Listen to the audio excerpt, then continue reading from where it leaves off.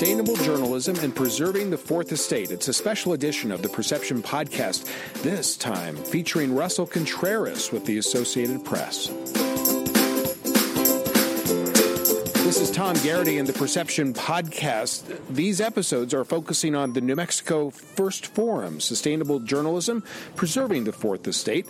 It's all in advance of the June 6th, 5:30 p.m. event at the University of New Mexico. Tickets, by the way, can be purchased through nmfirst.com. I'm speaking with each of the different panelists to get their insights on the topic today. I have the chance to speak with Russell Contreras of the Associated Press. And good afternoon, Russell, as we're talking out here on the terrace of the veranda of the Garrity Group, so we might have some construction noises behind us, but welcome. Thank you. Thank you for having me. Appreciate it.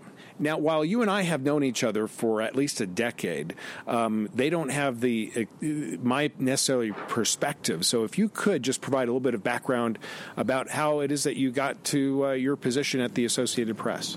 Well, I started off as studying education in college.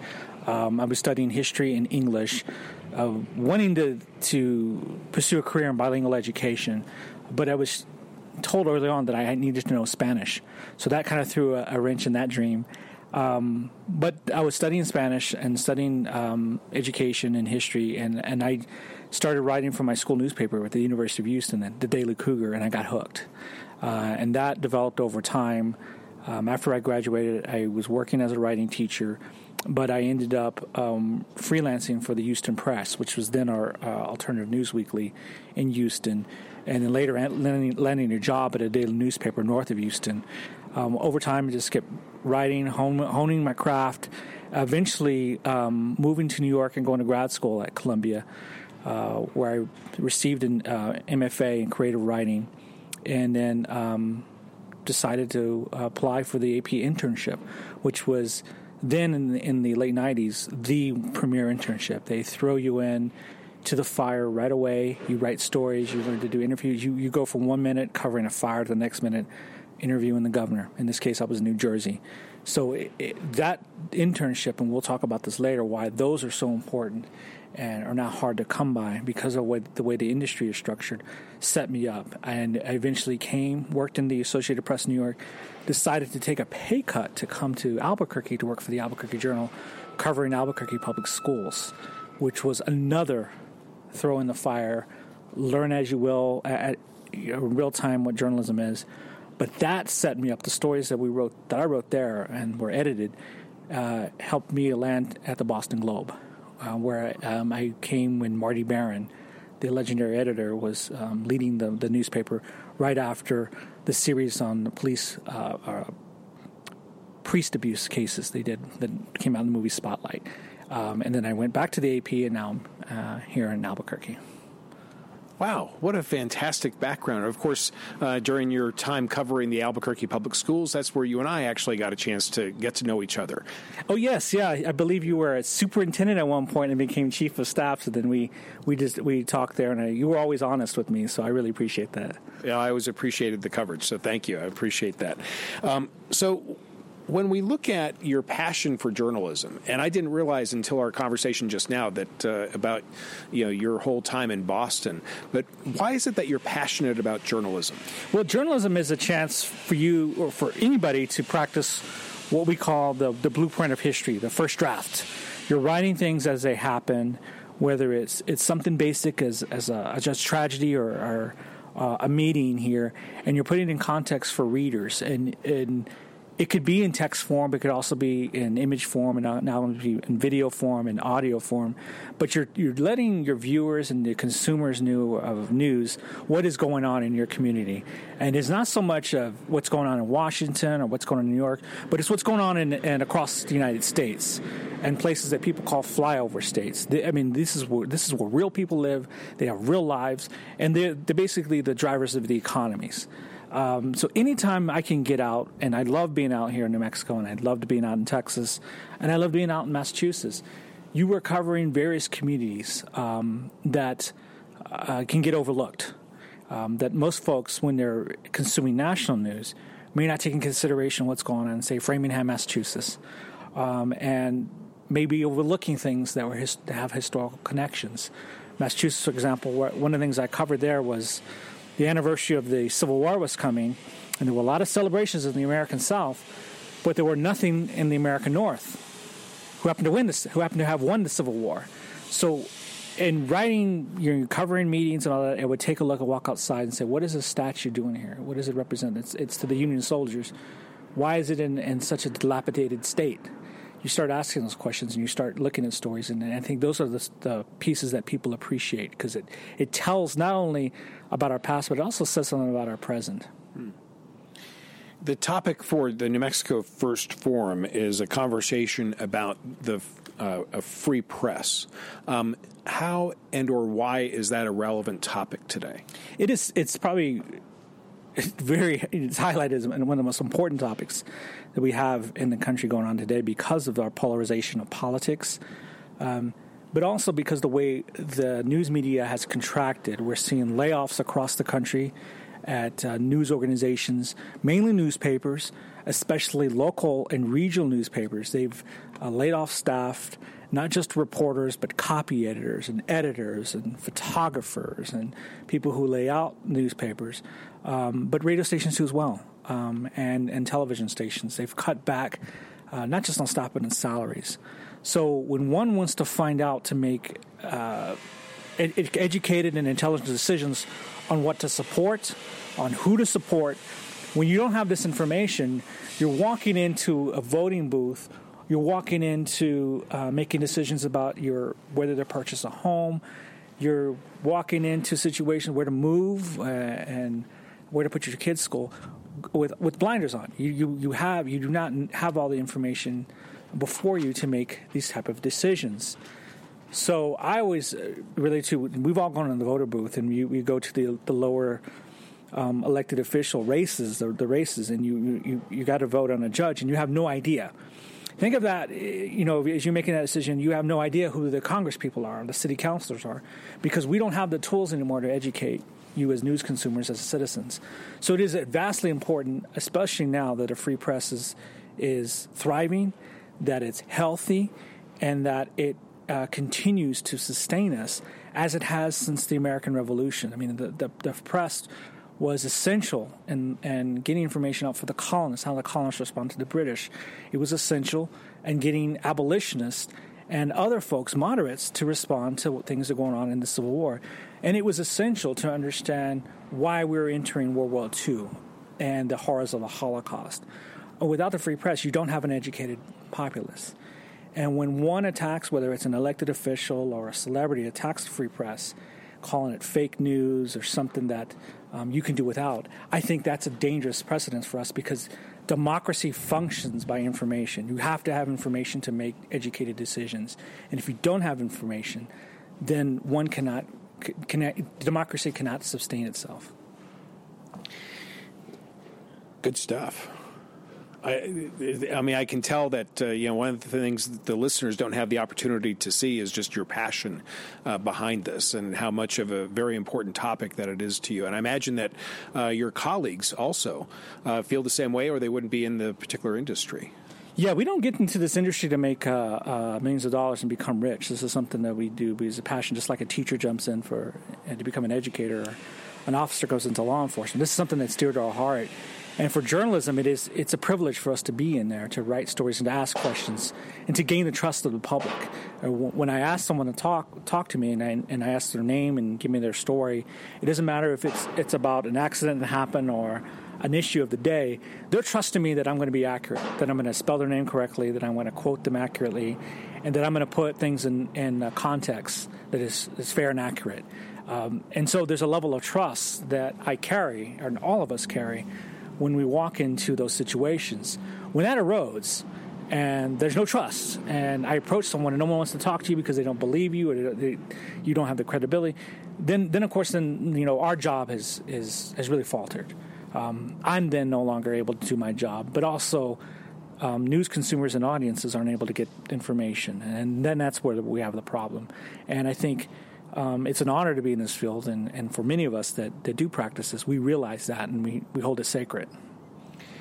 Bloomberg has an article, and we're going to include the article in the show notes, a link to it, just talking about the future of the news industry. Specific to the article, they're talking about the nonprofit newsroom. Just in generalization, do you see, what are your thoughts when you hear about a nonprofit newsroom? Well, to be fair, I mean, the Associated Press is probably the world's largest nonprofit news organization, so we've been that way since the Mexican War. The U.S.-Mexican War. So, of course, I work for one, but I do see, and we were a news cooperative for many years, working with newspapers and our broadcast members. But I do see it has been in the last 10 years the growth of nonprofit news, and I think it fills a niche, and it actually is a response to the economy and how news organizations are having to navigate this changing field because of the internet and because of layoffs. So when I think of nonprofit news, I think of Texas Tribune, which does a tremendous job. I think of ProPublica. They do a lot of investigative work.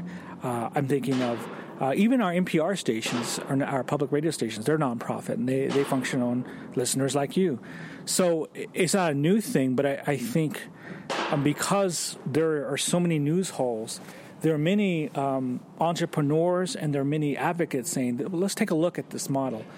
For many years, there was a newspaper out in Florida that did this, and I think it's a good response. But it's a challenging response because we don't know fully how long this could sustain. You've got to constantly be fundraising. You have to get subscribers or partners. It depends on how one crafts it, and you have to rely on foundation money to keep this going. It hasn't been able to reach the same levels as we were in the 90s. We're matching the number of journalists that are out there at various news or associations and outlets. But it feels this, and I see some of the strongest journalism coming out of these. The Guardian is another example that asked people to take part in this, to be a partner on this. So I think it's something that I'm excited to see where this is going in the next 5 years. Let's talk about briefly about misperceptions of the media. You had touched a little bit a couple of questions ago about the topic of fake news, but what would be some misperceptions that you'd want to be able to address right now? Well, I would say when I hear criticisms about the media or the news media, what people are trying to articulate is they're upset at cable news. They're upset as the opinion news channels that I call them, because these stations these outlets may give you a set of news, but then they turn around for a show and have a panel where these folks across the political spectrums debate the news and go back and forth. And so that's a form of entertainment. And it's cheaper because when I was in college, these news organizations on cable used to have dispatch after dispatch after dispatch of stories, and that's very expensive.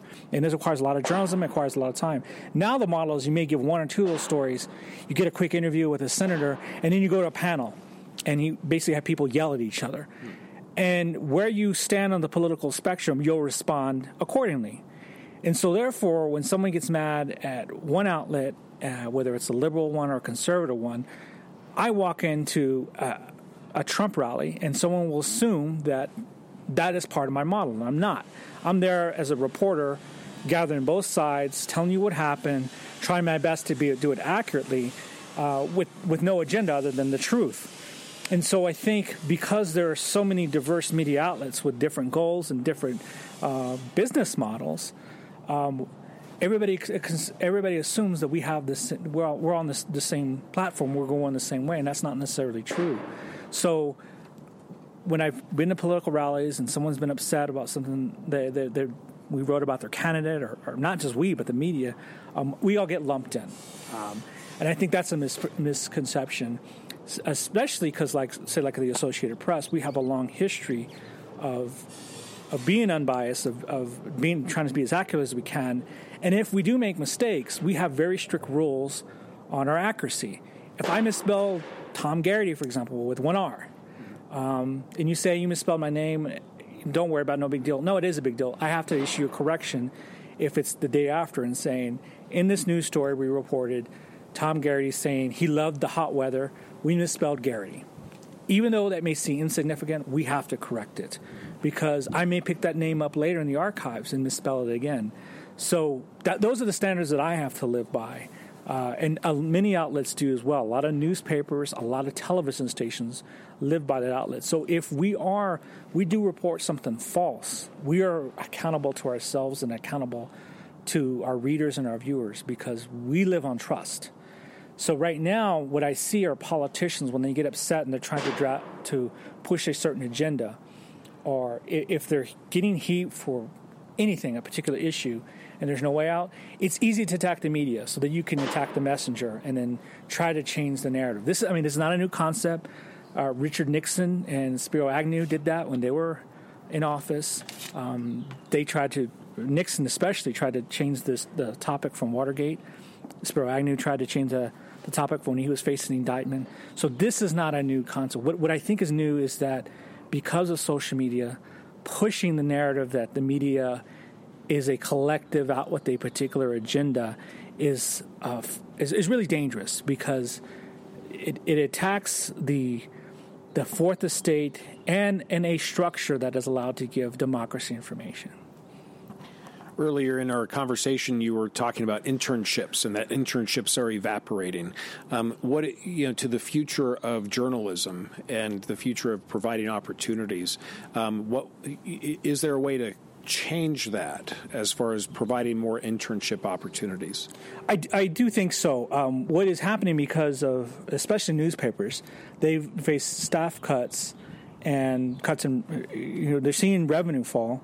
They've cut their program. They've looking across the bars, where can we cut? And one of the easiest areas was the internship program. Or they have internships and they say, well, we can't pay. Well, when you do that, what that does invite only more privileged or wealthy students who can afford to take some time off to develop some skills, to get the clips and get the repetitions and the photographs so they can show for the next job. So it's fundamentally flawed. But I do think media organizations are reconstituting their internship, looking for diversity, looking for diverse skill sets. So one not just has to be someone who can write a story, but can also take video and edit video and take photos. In addition to that, but I also think that in the case of New Mexico, there hasn't been as much of a push to get folks to apply to internships as there were when I was in college. For example, the AP internship, as I mentioned, is one of the most competitive one. It's now a global internship. If you apply, you can get assigned to Sao Paulo, Brazil, or go to Washington, rather than going to Bureau. When I went to Trenton, New Jersey. Those were my options. And it was a big class. The class is smaller, but the opportunities are greater. You can go to Mexico City, you can go to London, you can go to Paris. Unfortunately, the last AP intern from New Mexico, or from the University of Mexico, was Susan Montoya Bryant, my colleague now. And she did it in the late 90s. So since then, she and I were going through the list. There has not been a University of New Mexico internship that we know of. Now, there may have been one or two, but we don't know. So in the span of more than 20 years, or around 20 years, there's only been one. Now, we've had a number of New Mexico State University interns who have been part of AP's internship. And this is just one example, but not many. What that does is it closes doors for potential New Mexico students to get into the most competitive, the most coveted spots for training. And it prevents us from these journalism opportunities. And I think there are many reasons for that. Finally, the New Mexico First Forum is scheduled to occur on June 6th, 5:30 p.m. in Albuquerque at the University of New Mexico. Tickets can be purchased through nmfirst.com. Russell, why should people consider attending? I think we're going to have a roundtable discussion about people in media that's going to be honest, it's going to be frank, but it's also going to be illuminating. When you get folks to talk about media like this in around New Mexico, it's a rare opportunity. It's a rare chance because we don't normally do this. Usually we're all of us reporters or journalists in our own little media outlets, our own world. We're trying to get the news out because we have declining staff and we're trying to be as professional as can. So we never had the chance to come together and share ideas. And so from what I say may be different than, say, what my colleague Gene Grant says at New Mexico PBS. But I think when we share it, we can come and actually hear concerns of the audience and concerns of regular citizens. One of the things I've noticed is that my pages are smaller, or the stories are shorter, and we can tell them, well, there's a reason why. Declining revenue, declining ads, but what are some things that we're missing? I often go in any situation with this preconceived notion that I don't know everything. Even if I know the topic like the back of my hand, I'm going to go and prepare that I'm going to learn something new. And so with this forum, I may come with some preconceived notions and what I see is wrong in the media, but I'm also prepared to learn, like, wait a minute, I didn't think of this. There's something else that we're missing collectively. And I believe that happens when you get people like this every time. And I think that's going to be illuminating for all of us. Thank you, Russell Contreras with the Associated Press. Thank you so much for your time. If our listeners want to reach out to you, what's the best way for them to do that? Best way is on Twitter at Russ, that's R-U-S-S, Contreras, C-O-N-T-R-E-R-A-S, one word. Outstanding. This concludes the Perception Podcast. Thank you for listening. This is Tom Garrity. Links to learn more about the event and our guests can be found in the show notes. Be sure to visit aboutperception.com for more podcasts like this.